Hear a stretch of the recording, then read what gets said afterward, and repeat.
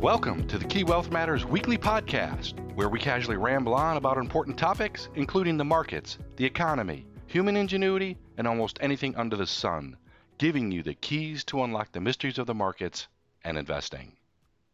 Today is Friday, September 29th, 2023. I'm Brian Peterangelo, and welcome to the podcast.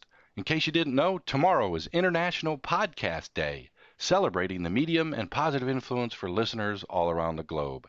And we are pleased to be able to bring our subscribers valuable content each week, so thanks for tuning in. And with me today, I would like to introduce our panel of investing experts here to share their insights on this week's market activity and more. George Mateo, Chief Investment Officer, Rajiv Sharma, Head of Fixed Income, and Connor Cloting, Senior Lead Equity Analyst. And as a reminder, a lot of great content is available on key.com/wealth insights, including updates from our Wealth Institute on many different subjects, and especially our Key Questions article series addressing a relevant topic for investors each Wednesday. In addition, if you have any questions or need more information, please reach out to your financial advisor. Taking a look at this week's economic and market news, let's start with the potential for a government shutdown here on Saturday night as we end the month of September, which is the fiscal year end for the government spending appropriations process. And so if there's nothing done, we could spill into that shutdown. But right now, here on Friday, the House Republicans are trying to get a temporary spending bill in place for the next 30 days to avoid that shutdown. But again, if that can't be done and we can't get all 12 reconciled in terms of appropriation bills, we might spill into that government shutdown on Sunday morning. So we'll take a look at that because it does affect the overall economy and the United States in terms of various complications. On the economic front, earlier in the week, we saw house prices for the month of July increased modestly at 1%, and we saw overall initial unemployment claims that were released yesterday basically stayed constant at 204,000 in terms of a modest increase. Overall, staying very low in terms of job resiliency for the markets. And also released yesterday was the final report for the second quarter measure of GDP, or gross domestic product, and it came in at 2.1% for the quarter on an annualized basis, which was the same as the previous second estimate. So no change there. Good news, it's a little bit stronger than expected, but again, we'll see where we head into the third quarter. And finally, probably the most important report for the week was this morning's read on consumer spending and overall inflation as measured by the Personal Consumption Expenditures Index of Inflation, otherwise known as PCE, and specifically core PCE, which excludes food and energy, which is the Fed's preferred measure when they decide on policy. The good news is that inflation on a year-over-year basis in the month of August continued to recede from 4.3% in July down to 3.9% in August. So again, the policy of interest rate increases is continuing to work, but we're nowhere near where we need to be from a 2% target perspective. So we'll continue to see how this number plays out in terms of inflation and Fed policy for November and December's meeting. So, taking all of those factors into consideration, let's get the opinion from George in terms of what he sees and how it might affect the overall economy. George, what are your thoughts? Well, Brian, I think it was kind of a mixed week overall, but generally the market seems to be kind of taking its cues on other things, which we'll probably get into a little bit later on the podcast here. But I think if you want to just kind of go through some of the things that were released, overall, I think it was kind of a mixed bag. Again, the housing sector continues to struggle a little bit and kind of process some of the higher rates that are rippling through the sector right now. Actually, one thing that we probably don't pay a lot of attention to is something called durable goods. These are big ticket items, and they actually were slightly better than expected. So again, I think you wouldn't be buying, a big airplane or a big refrigerator or something like that if you thought you were entering a contraction or a downturn. So to see durable goods actually come in better than expected, that's not too bad. And I think also on the jobless claim side, which again is kind of our early warning signal with respect to the labor market, those were also lower than expected too, which suggests that the labor market is still really healthy. And as we've said before, one person's income is another person's spending. And as long as the consumer spending, the economy is doing quite well. We got more evidence of that this morning. So we also talked about consumer spending that was out for the month of August was pretty much in line with expected. It was a little bit slower than the prior month, which is probably a good thing from the Fed's perspective because the prior month of spending was really quite strong, as probably people spent a little bit more on vacations and concert tickets and so forth. And so we've seen some moderation there, but not a collapse. and then the all-important PCE report, or personal consumption expenditures, which is kind of a mouthful, but frankly, it's the Fed's preferred measure of inflation, and it actually slowed a little bit as well, which is good news. I think it came in at 3.9% on a year-over-year basis, which actually is the first time we've actually been below 4% since I think it was probably mid 2021. So it's been over 2 years since we've seen a reading below 4%. But that said, we're still a long way from the Fed's target of 2%. So we made a lot of progress, but the progress is going to probably be a bit slower from here. I mean, I think the bigger story, irrespective of the economic data points that were released this week, is the fact that the markets are really kind of taking its cues from other things, it seems like, and particularly the credit markets, and more specifically the bond market, more broadly, I guess, is kind of pegging off other signals, it seems to me. So, Rajiv, we've seen a really big jump in yields in the past few weeks or so, past few days even, and I'm kind of curious to get your thoughts. Is that really kind of because of inflation? Is the bond market now concerned about government debt? Frankly, the government debt situation has been kind of front and center for a long time. We've kind of ignored it, but now maybe we're kind of recognizing that we've got a lot of bills to pay. So, what do you kind of make of the recent backup in yields that's really kind of caught the market by surprise, I think? I mean, it's a great question, George, and I really feel that a lot of this backup in yields and these higher yields that we're seeing, the surge in the yield curve, we can attribute some of that to the FOMC meeting and some of that to higher for longer, which is the Fed's narrative. But I think underlying, there's a lot more involved here. I think that the market participants right now really feel that, there's not going to be a lot of leeway, especially in the front end. And also, we've seen the 10-year also move higher. So we've had an inverted yield curve for a very long time. People are wondering, when will it uninvert? And we've seen the surge in the 10-year and the 30-year kind of make the yield curve a little less inverted than we've seen in a while right now. And so I really feel like there's a question about the economy. There's a question about whether we're going to have that soft landing or not. We know the Fed narrative right now. They're going to continue to push for that inflation target to be 2%. The PCE number that you mentioned, I think that is going in the right direction, but it's not really getting the Fed to where they want to get. I was at a lunch recently, and at this lunch, we had a lot of market participants talking about where they think the 10-year is going to go. This move that we've seen this week and last week, there's some market participants that think that the 10-year can go even higher. That is the pain trade. We've talked about duration in the past, where it makes a lot of sense to stay short right now because there's more yields in the front end of the curve. The pain trade really is adding duration. And there are some people at the lunch that I was in, a roundtable lunch, that talked about maybe the 10-year goes above 5%. Maybe it goes towards the Fed funds rate, and that would be very painful. There were a couple of resistance points on the 10-year that we've seen. 4.5% was one of the resistance points. We went right through that. The next resistance point is 4.73, which was the high of the 10-year. It also seems we can get close to that as well. Do we go beyond that? I think that's going to have some ramifications in the market. There will be risk asset sectors that may start thinking that it makes more sense to go into bonds out of stocks. So that would not be good for the stock market. I know Connor's going to speak about that in a little bit. But there's also the question of, where are the market participants? We have auctions that came. We did see the auctions do really well this week. We also have issuers that are coming to market, and they're going to start thinking about, are these rates too high to come to market and raise debt? So it could have implications on the credit markets as well. And we've seen credit markets really be well behaved during all the last year and a half.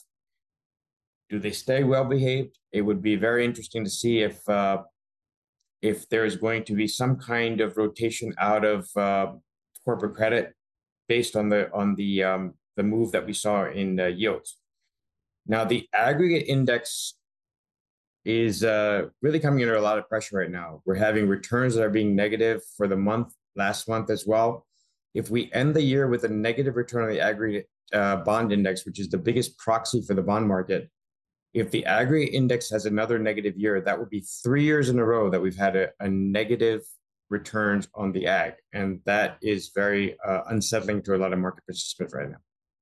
So I guess the question I keep asking myself, Rajiv, when I think about the backup in yields or the surge in yields that you talked about, is not so much what or maybe where they might go, or because nobody really knows, honestly. I mean, you've got a better view than I do, I'm sure.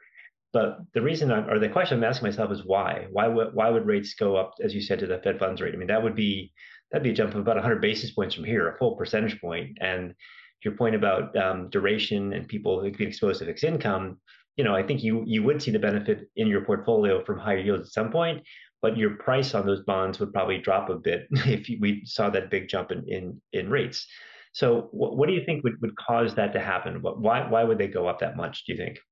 Is it because inflation's, it's Yeah. still kind of high, but it's coming down a little bit. So it's not inflation that seems to be the cause, but is there something else that we think we should be worried about? Yeah, there are a couple of factors, George. I think that it's not just about the Fed saying higher for longer. I think there's other factors as well. You have the U.S. sovereign debt, the downgrade of the U.S. sovereign debt. I think that makes a big impact. You have Japan exiting the yield control. You have Fed QT, which is also very important. And you have the U.S. budget deficit, which I think is also very important. So all these factors are kind of playing their role in this. And there's also a large stockpile of T-bills and Treasury that are increasing their auction sizes. So I think that's also keeping a lot of pressure. If you start seeing auctions that are going to be the intermediate and long-term market or longer duration, I think that also plays a big factor. So at the same time, Connor, we've seen backup in yields, the market's down a couple of percentage points, but nothing too concerned about. But the stock market seems to be churning around here at this level. What's your assessment of how this backup in yields, the surge in yields again that Rajiv talked about, is impacting stock prices? Yeah, sure. So I think the most basic, assumption that we have is yields up, stocks down, which that correlation has been blown out the window in the last couple of years with what's happened in the market. But more recently, that it seems to be holding true once again. So yields move up, stocks move down as that occurs. But in this last week, we saw a little bit of bounce. We think it's due to maybe some technical factors. The relative strength seemed to just tick into undersold territory, and stocks bounced off that and also bounced off the 150-day moving average. So near term, we got a little technical breather. Longer term, if what we're seeing in rates holds, it'll be tough for equities to continue to rise in a higher for longer environment. But I think maybe if we want to dig in a little deeper in equities and split out between small and large cap, I think there's some interesting dynamics at play there. So right now it's the S&P 500 versus the S&P 600 forward valuation wise is it's S&P 500 is trading around 18 times, and the S&P 600 small cap index is trading at around 12 times. That's the largest spread going back since the small cap index has been around since around, we have data at 2005. And historically, the long-term average there is actually the S&P 600 is traded at a premium because the general theory was small cap companies can grow faster, which we have seen is not the case with what's happened with this, now we're calling the Magnificent Seven this year. So now what can change there, I think, is the question. Can small caps start to outperform again, or are they just, thrown out with the bathwater and, if you're not a mega cap, then it's not worth owning? That remains to be seen. I think with small caps they're roughly 4% of the overall market capitalization at this point. One of the smallest portions of the market going back, and I think that you would think mean reversion, okay, maybe that can't hold for forever, but that's been kind of the call for the last few years, and it hasn't been the case. So, we'll be looking for signs coming up in this next earnings season to see if one, small caps can start to get a leg up as earnings revisions have been a little better there, and two, what are companies going to start talking about for 2024? I think that while the near-term earnings are important, I think third quarter, this is around the time that companies start giving generally more qualitative guidance, and analysts start probing into what do you see for next year, and now we'll start to get a little more of a solid base on 2024 earnings, because right now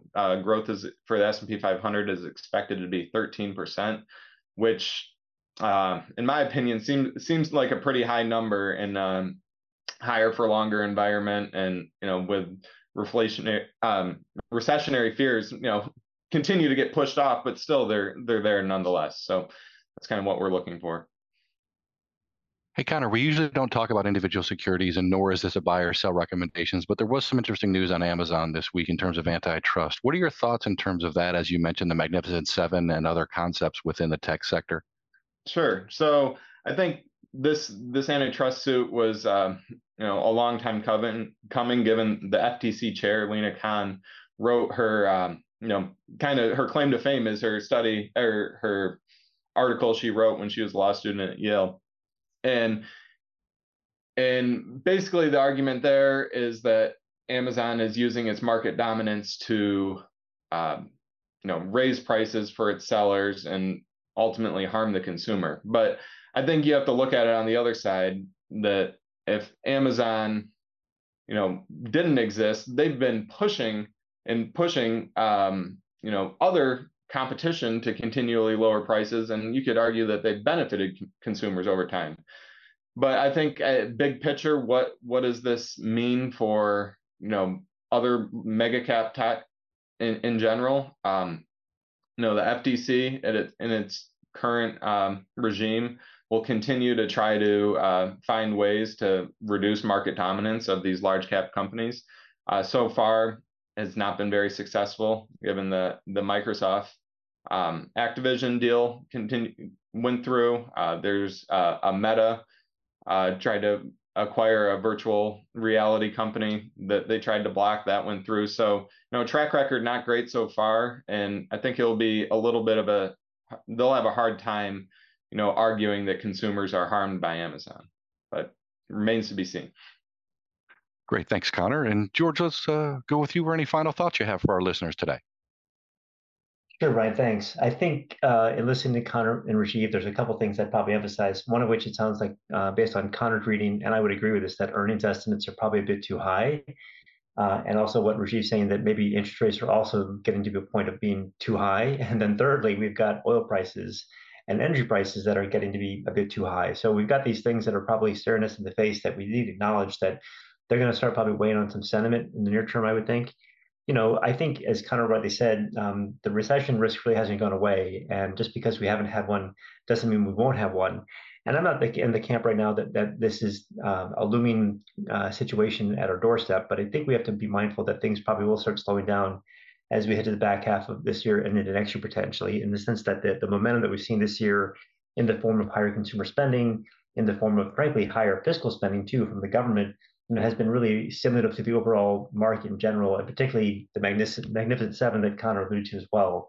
So I think against this backdrop, it's really important just to kind of stay balanced towards risk, really kind of emphasize qualities we talked about, and be selective when you put your capital to work. Well, thanks for the conversation today, George, Rajiv, and Connor. We appreciate your perspectives. And thanks to our listeners for joining us today. Be sure to subscribe to the Key Wealth Matters podcast through your favorite podcast app. And as always, past performance is no guarantee of future results, and we know your financial situation is personal to you. So reach out to your relationship manager, portfolio strategist, or financial advisor for more information, and we'll catch up with you next week to see how the world and the markets have changed and provide those keys to help you achieve your financial success. The Key Wealth Matters podcast is produced by the Key Wealth Institute. The Key Wealth Institute is comprised of financial professionals representing key entities including Key Private Bank, Key Bank Institutional Advisors, Key Private Client, and Key Investment Services. Any opinions, projections, or recommendations contained herein are subject to change without notice and are not intended as individual investment advice. This material is presented for informational purposes only and should not be construed as individual tax or financial advice. Bank and trust products are provided by KeyBank National Association, a member of FDIC and equal housing lender. Key Private Bank and KeyBank Institutional Advisors are part of KeyBank. Investment products, brokerage, and investment advisory services are offered through Key Investment Services, LLC, or KISS, a member of FINRA, SIPC, and SEC Registered Investment Advisor. Insurance products are offered through KeyCorp Insurance Agency USA Incorporated, or KIA. KISS and KIA are affiliated with KeyBank. Investments in insurance products are not FDIC insured, not bank guaranteed, may lose value, not a deposit, not insured by any federal or state government agency. KeyBank and its affiliates do not provide tax or legal advice. Individuals should consult their personal tax advisor before making any tax-related investment decision. This content is copyrighted by KeyCorp 2023.